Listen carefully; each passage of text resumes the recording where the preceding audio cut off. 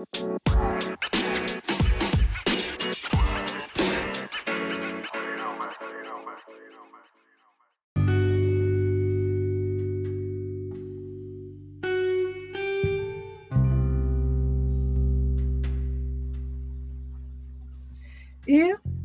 daily inspirational scripture moment is inspiring you and you would like to support Pastor Ginger E. Williams Ministries, you can do so at Cash App Pastor Ginger and PayPal.me/G Crudup. That is with a capital G, capital C, RUDUP. And I would like for you to know that I am available on other social media sites, providing prayer, Bible study, and sermons. You can also find me on Twitter, YouTube, LinkedIn, Instagram, and TikTok.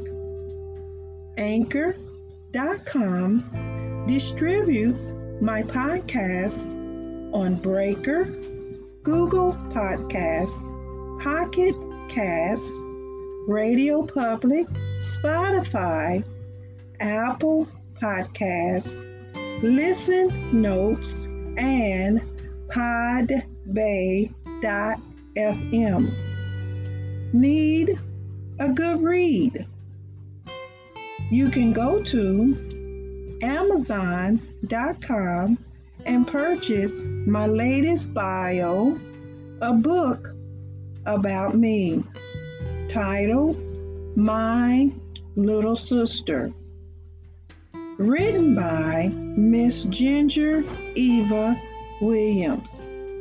Thank you for your listening ears, support, and donations.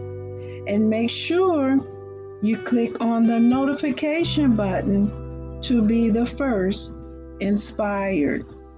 Now let's go into today's inspirational scripture moment.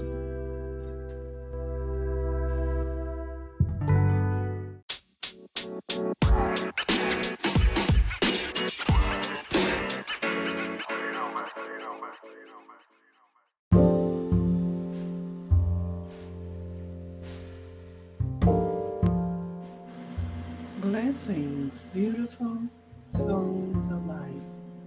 This is Pastor Ginger E. Williams coming to you with daily inspirational scripture moment. We are continuing our series on prayer for Jabez, written by Bruce Wilkinson, chapter 5, part 4.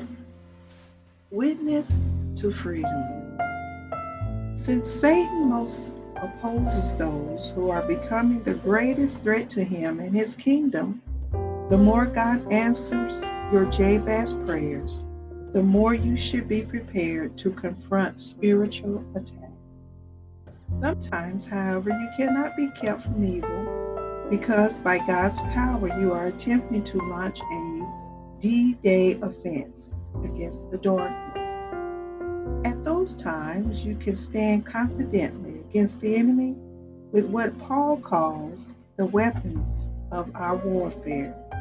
2 Corinthians 10:4. I remember a prayer meeting in the early years of the Promise Keepers movement. The 25 members of our leadership team for the event were huddled in prayer as tens of thousands gathered in the stadium below. The opposition was so thick that we kept stumbling over our words and falling silent.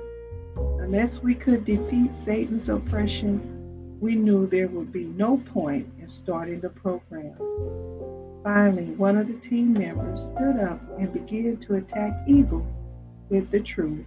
Friends, the victory is already ours, he declared confidently While he continued to kneel, utterly determined, he began praying the truth of God's will for that day back to God.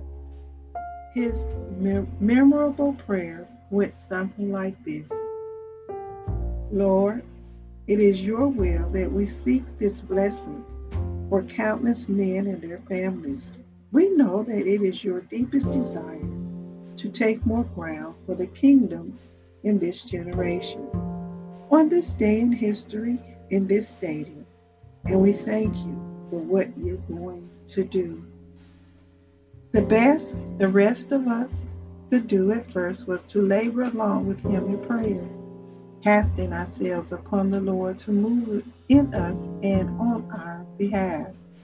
The heaviness we felt was almost too much to bear, but our prayer leader didn't falter. Father, it is your profound and immovable purpose that your Holy Spirit is here now in our midst, moving already through the rows of gathering men. You have come here to work in a supernatural dimension that even we can barely comprehend, but which we earnestly anticipate. And at your name, Lord Jesus, every other power on earth must bow or flee. At some point in his prayer, we broke through with God.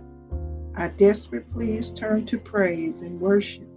We knew we had been witnesses to freedom in the Spirit. We strolled together out into the arena to boldly claim the bountiful results of what had already been accomplished in prayer. This will end chapter 5, part 4. Stay tuned for chapter 5, part 5. And as always, have a wonderful, beautiful, spectacular day.